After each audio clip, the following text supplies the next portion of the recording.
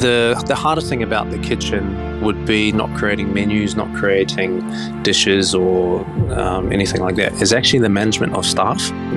That was probably the hardest for me, is to actually understand how to lead a team properly, how to manage the team properly, and how to get the best out of them. This is the Deep in the Weeds podcast. I'm Anthony Huckstep. Taking a modern interpretation of a cuisine has its dangers, but it can also allow creativity to flourish and let new ingredients shine in a different context. Kristian Vale is the head chef of China Lane in Sydney. Kristian, how are you? I'm not too bad. How are you? Good. It's good to get you on the show. You've got a neat little restaurant tucked away in a laneway in Sydney. How are things trading at the moment? Yeah, look, it's really steady at the moment. We had our ups and downs as most people did in the city. I would say, but towards the middle of last year, we really started to see a change in the city, which is good. So a lot more businesses and people are back now. So it's pretty much almost back to normal, which is it's great. Is the restaurant offering a little bit different to sort of 3 years ago, before the pandemic, that's sort of the upheaval for everyone? Is it a similar model and offering? I would say the model is very similar, but the actual menu itself, I've kind of, what's the word? I've made it a little bit smaller, so that there's, obviously the signature dishes that we offer, but then we have a certain part of the menu that allows for quite a bit of creativity. Before the pandemic, we had quite an extensive menu. I think it was like almost 40 items on the menu, but now there's around 32 to 33, I believe. And that's obviously just for efficiency and consistency. Tell us a little bit about the offering there. It's China Lane and a sibling sister to China Doll down at Woolloomooloo. Are there big differences between the venues? And tell us what you are doing at China Lane. Yeah, they're quite a different venues. We've got I would say probably 5 of the signature dishes from China Doll. Now that's like the Szechuan prawns and the belly, which everyone knows and everyone loves. But then we also offer a whole range of different things that you would not find at either venue that are similar to each other. So I try and diversify and make sure that we do a lot different things to China Doll, because I believe if you're just following that same model, then it's not something new. It's a different environment in the city as well. So I think we offer different things like bao and different sorts of proteins and meats and seafoods, and it's very different to the experience that you find at China Doll, which is good, which means you can go to both restaurants and experience something new. You sort of take a modern interpretation with your cooking. Tell us a little bit about your approach to creating dishes and where you get inspiration. Before I started at China Lane, I actually didn't know anything about Asian food. So I actually started as the junior sous chef at China Lane. The original head chef was a gentleman called Ben Haywood, who actually used to work at China Doll. And it took a good 6 months of him to train me properly into understanding the techniques and flavors and different profiles that you'll find in Asian food. So for me, it was that transition from European food, which is what I'm trained in, to Asian food was probably one of the hardest things that I think I've done in my career. But the benefits of learning that is that now my whole world has kind of opened up into something completely new and completely different to what I'd ever experienced before. But my inspiration comes from quite a few things, actually. Food was always very the number one priority in my family. with a young teenage boy, I was constantly eating, so my mum had to find different ways to to feed me on bulk. And she's without a doubt probably the best cook I know, and I draw quite a lot of inspiration from her. But also, when I'm creating new dishes and things at China Lane, I try and take inspiration from things I've done in the European style of cooking, and then try and turn that into like an Asian style dish. Because that's I would say that's where I'm most comfortable cooking is in between the Asian and the European. So I try and put both ideas on the plate, if that makes sense. What's some of the sort of failures and successes you've had in sort of negating those two worlds to come up with the best dishes?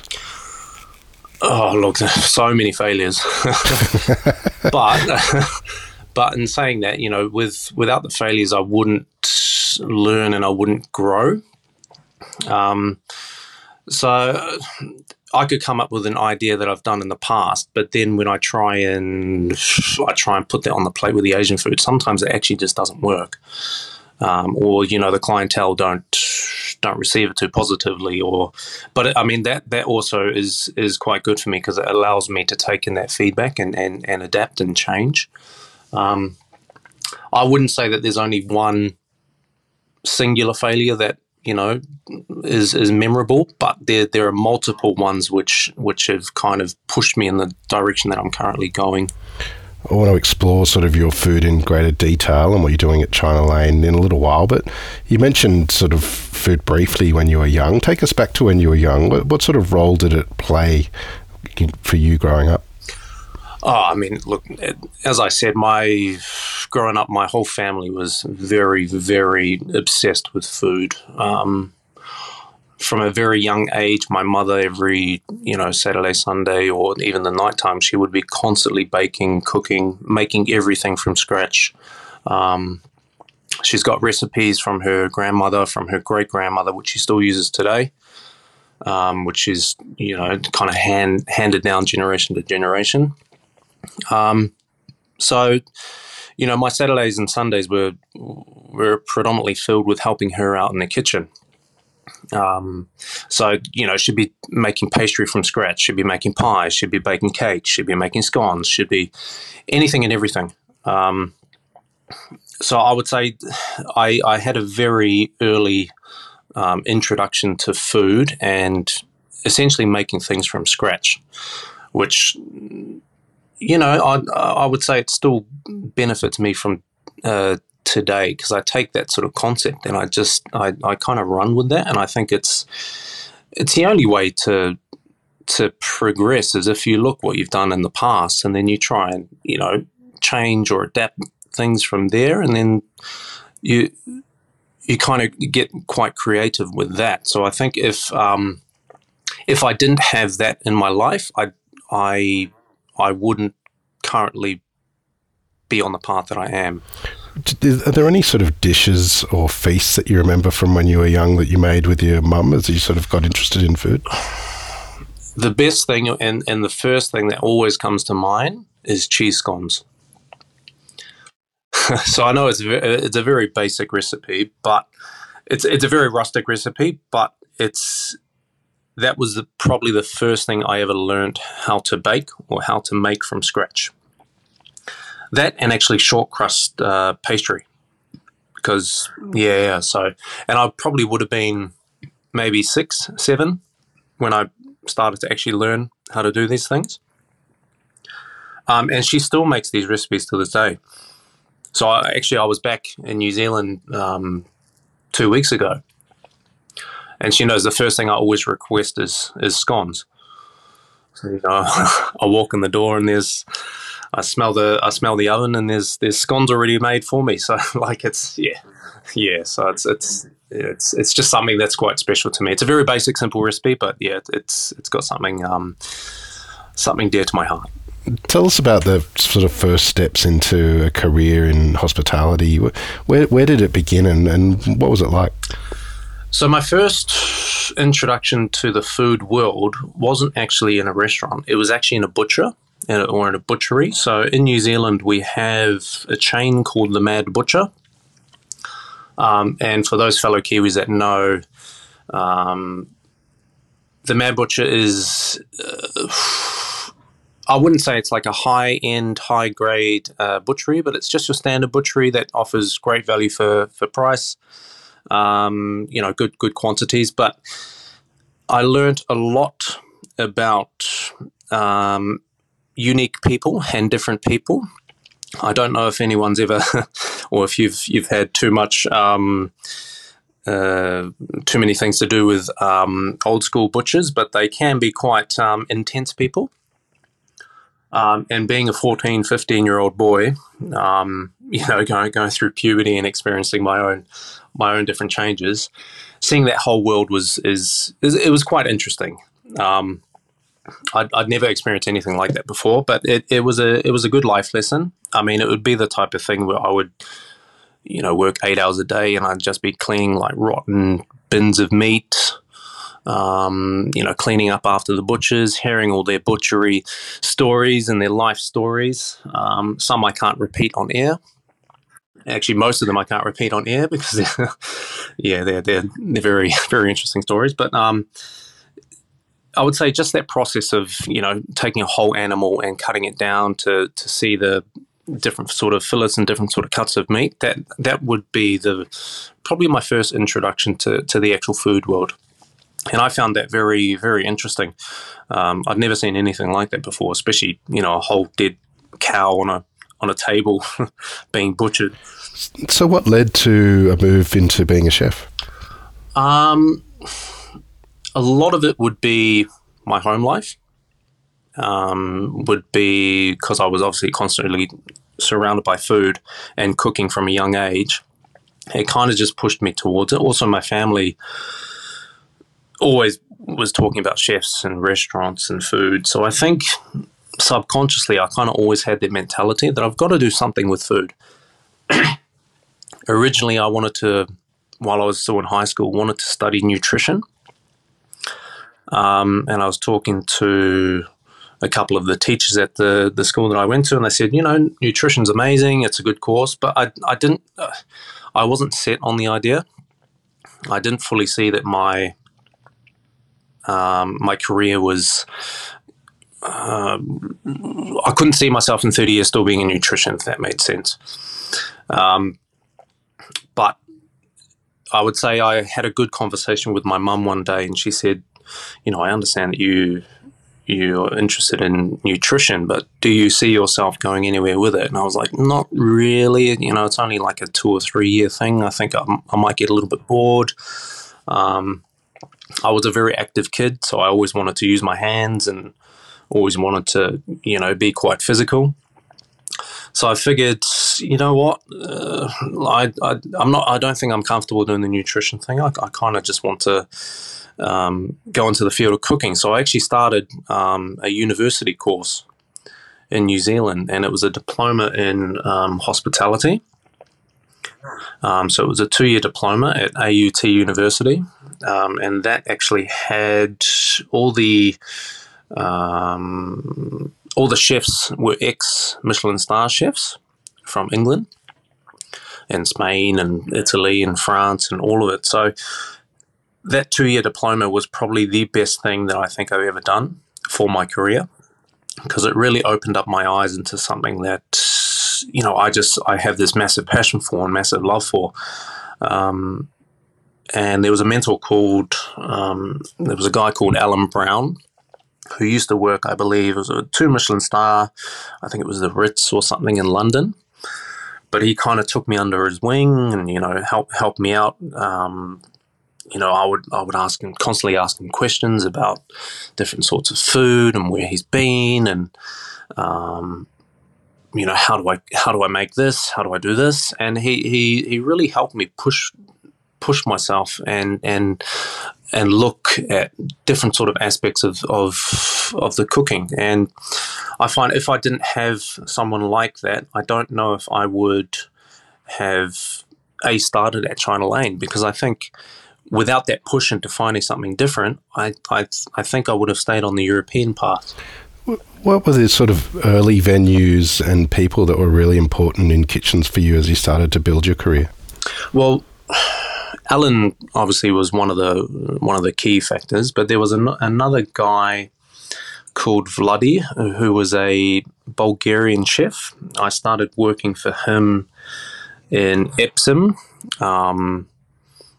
Epsom in Auckland, and he owned a restaurant called Sopranos. And this was my first proper restaurant gig, and it was a Italian restaurant, like just a family, good quality, quite casual Italian restaurant. And the reason why it had the name Sopranos is that every Wednesday and Saturday night they would have a soprano singer. So when you're dining, this soprano singer would come to the table and sing this opera. And for me, it was quite an eye-opening experience. Like I'd never eaten something with the thought of having someone singing right next to me. But very, very unique. I mean, a lot of people specifically came in for that, for the singing and the dining, and they really enjoyed it. A lot of older gentlemen and females, they really enjoyed the fact that you could essentially get a show and a meal at the same time. But the actual kitchen itself was my first experience into proper home-style Italian food, which, was actually, funnily enough, created and done by a Bulgarian chef. Which, obviously all these different cultures kind of merged into one. So, and he really taught me the basics of Italian food. All the pastas, the breads, the salads, the dining style, and that definitely inspired me to continue on the European side of cooking. So I'd say definitely those two guys were the most inspiration that actually got me started in the food industry. Tell us about the move to Australia and what was it like for you compared to what you were used to? Very different. New Zealand, growing up in Auckland, can be quite a small place.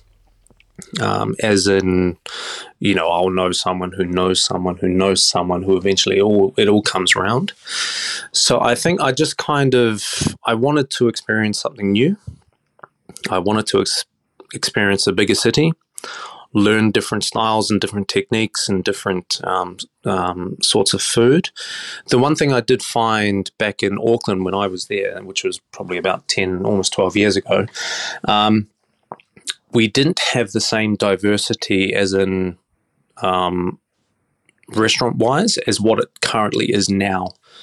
When I moved to Sydney, you could go to Chinatown, have an amazing meal. You could go to Newtown, have different sort of things. You could go to the city. You had so many different restaurants located in that one centralized place. Whereas in Auckland, it was kind of just starting to get there, if that made sense, where it was already established in Sydney. So I found it very daunting, very scary, because I did it by myself. I was with my ex-partner at the time. She moved over a month after I did. So I was here for about a month to a month and a half by myself, and I don't know how many people have done that, but it's probably one of the most scariest things I've done. But it's definitely built a lot of character in myself. But I'm very happy that I did make that move, because if I didn't, I wouldn't be in the position I currently am now with the experience and knowledge that I currently have. What were sort of the key venues for you as you sort of started to find your feet in Sydney? Well, actually, funnily enough, my first experience of proper Asian or modern Asian food was actually China doll. And I remember I came over for a holiday back in 2011, I think it was. And my first proper meal was at China doll. and it's still my favourite dish of Sydney. Is they have this Alaskan crab dish. I don't know if you've ever had it, but first time I ever tried that, I went away from that saying, "Oh my God, I've never had anything such amazing, or so amazing, sorry, as this Alaskan crab dish." And I would say that kind of really imprinted this passion and drive in me, because I'd never tasted something like it. So I would say that kind of led me towards wanting to follow that one dish kind of led me towards following the modern Asian and trying to diversify and learn something new. And then what else? Obviously, the Italian food in Sydney is amazing. And then I also had another great experience at, funnily enough, China Lane. So within China Doll and China, it's very odd that they had, and I didn't even know that they were in the same company as well. I thought it was just very odd that they had two different restaurants. And I ate one meal there, and I said, you know what? I want to work at this place. I want to learn how to do this, because I was just quite amazed by what they did. And then I started as the junior sous 2 weeks later. Wow. Yeah. Tell us about that period of time, as you were learning your craft at China Lane, but when you sort of got the gig to be head chef, what was that transition like for you? Was it quite different to being part of the brigade and then leading them? Very different. Without a doubt, the hardest decision I think I've made, but the most beneficial. When you first take over a role like that, there is a lot to learn, and that was my very first head chef role. First proper head chef role, sorry. The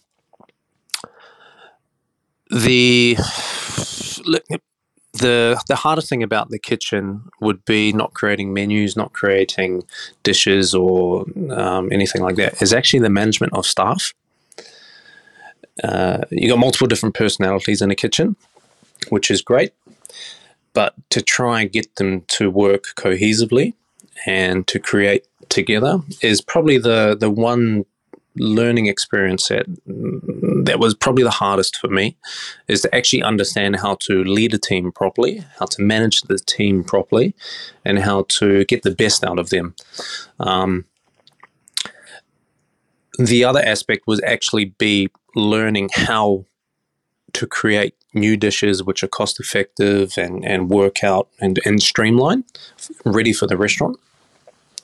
Now, I was obviously still, and I still am, still learning about a lot of the Asian food, different tastes, different flavors, different sort of pickles, different ingredients, things that I'd never, like shrimp paste, for example. I'd never seen shrimp paste before. I started at China Lane, or never knew how to make a wok fried dish, or I didn't even know what salt and pepper prawns were. So I'd say just kind of learning how to create new things and how to adapt myself would definitely be the hardest thing I've done. But I would say without me doing that, I wouldn't be able to create what I am now. And I wouldn't be able to have the staff members that I do have now. With I've got quite a good core team at China Lane at the moment, which have really helped the restaurant and helped myself progress. And they've also taught me a lot about their cultures as well, which is it's kind of learning on the job. I mean, there'll be things that they'll come to me some days and say, "Hey, chef, have you tried this?" And I'll be like, "No, I've actually never tried that. What's it?" And then they'll explain it, and then next week we'll try it, and then the next couple of weeks it may be on the menu, or we may do it as a special. So it's constantly evolving and constantly taking in ideas. Frank Scheck is a legend of China Doll. Do you have a lot of interaction with him with your role? I do, actually. It's more on a personal level. I I value Frank Sheck tremendously. He's one of the people that if ever I need help with anything, and that's personal life or work life, anything, he's always there. He's always one of the first people that I call if ever I'm in strife at work or I need some advice with something. Yeah, without a doubt, if he has made my life a whole lot more fulfilled and easier with his mentorship, if that made sense. It's good that he has such a following at China Doll. Some of the signature dishes that he's created, we currently have on our menu here. But he also gives me the freedom and gives me he allows me essentially to put my stamp on the menu and follow my ideas and my thoughts of where the restaurant needs to go. So yeah, I mean, Frank Sheck, I think he's been there 25 years, almost 22 years at China Doll. Which is obviously quite a long time. But without him, I definitely wouldn't be able to create or mentor my guys, if that makes sense. I use him as a reference point and where I would like to be. Tell us a little bit about your food, with this license that you have to create and utilize your skills. Is there a dish or two that sort of exemplifies that you can tell us about? I wouldn't say that there's one dish. I would say that there's kind of multiple dishes which I've tried to put my stamp on things. I remember the first dish I ever made as a special was a dish called shaking beef, which is a Vietnamese dish, and what it is essentially very intensely wok fried beef with like a black pepper fish sauce style dressing, lots of watercress and onion, and that would be my first experience into creating an Asian dish. And I would say that was probably the very first time that I'd ever created something that was actually restaurant worthy in the modern Asian restaurant. So that would, that's probably the first dish that comes to mind. The second dish would be actually something that I've just created lately, which was I don't know if you've ever heard of cat's noodles. So cat's noodles is a Chinese style of noodle, but it actually looks like an ottokete. And I've just created a dish on as a special about a month ago actually, which I find it's kind of fusing the two together of the Italian style of food or the European style of food mixed with the Asian influences and techniques. And then there's been multiple different dishes over a period of time which kind of have made me evolve myself. I mean, there's probably my signature dessert at China Lane at the moment, which is a hokey pokey parfait. So hokey pokey's from, well, I like to say it's from New Zealand. I don't know the full history, like pavlova. I don't know the full history about it, but that would probably be the first dessert, I think, that I really put my stamp on things, and it's still on the restaurant to this day, and it's been on there since 7 years now. Been on the menu, yeah, and it's kind of become a signature of ours. So I'd say that definitely those three dishes have inspired me. You mentioned that the structure of the menu and the amount of dishes has changed since COVID and as a response to it. It's been a challenging couple of years, but what have been the positives to come out of it now that are sort of moving forward for you? I think a lot of people have a lot more respect for the hospitality business now. before COVID, and it was kind of, the industry can be quite volatile, but I think the industry is moving forward in a really great way, where we're starting to see a lot more venues open up, which are actually focusing on different sort of culture, different diversity, different sort of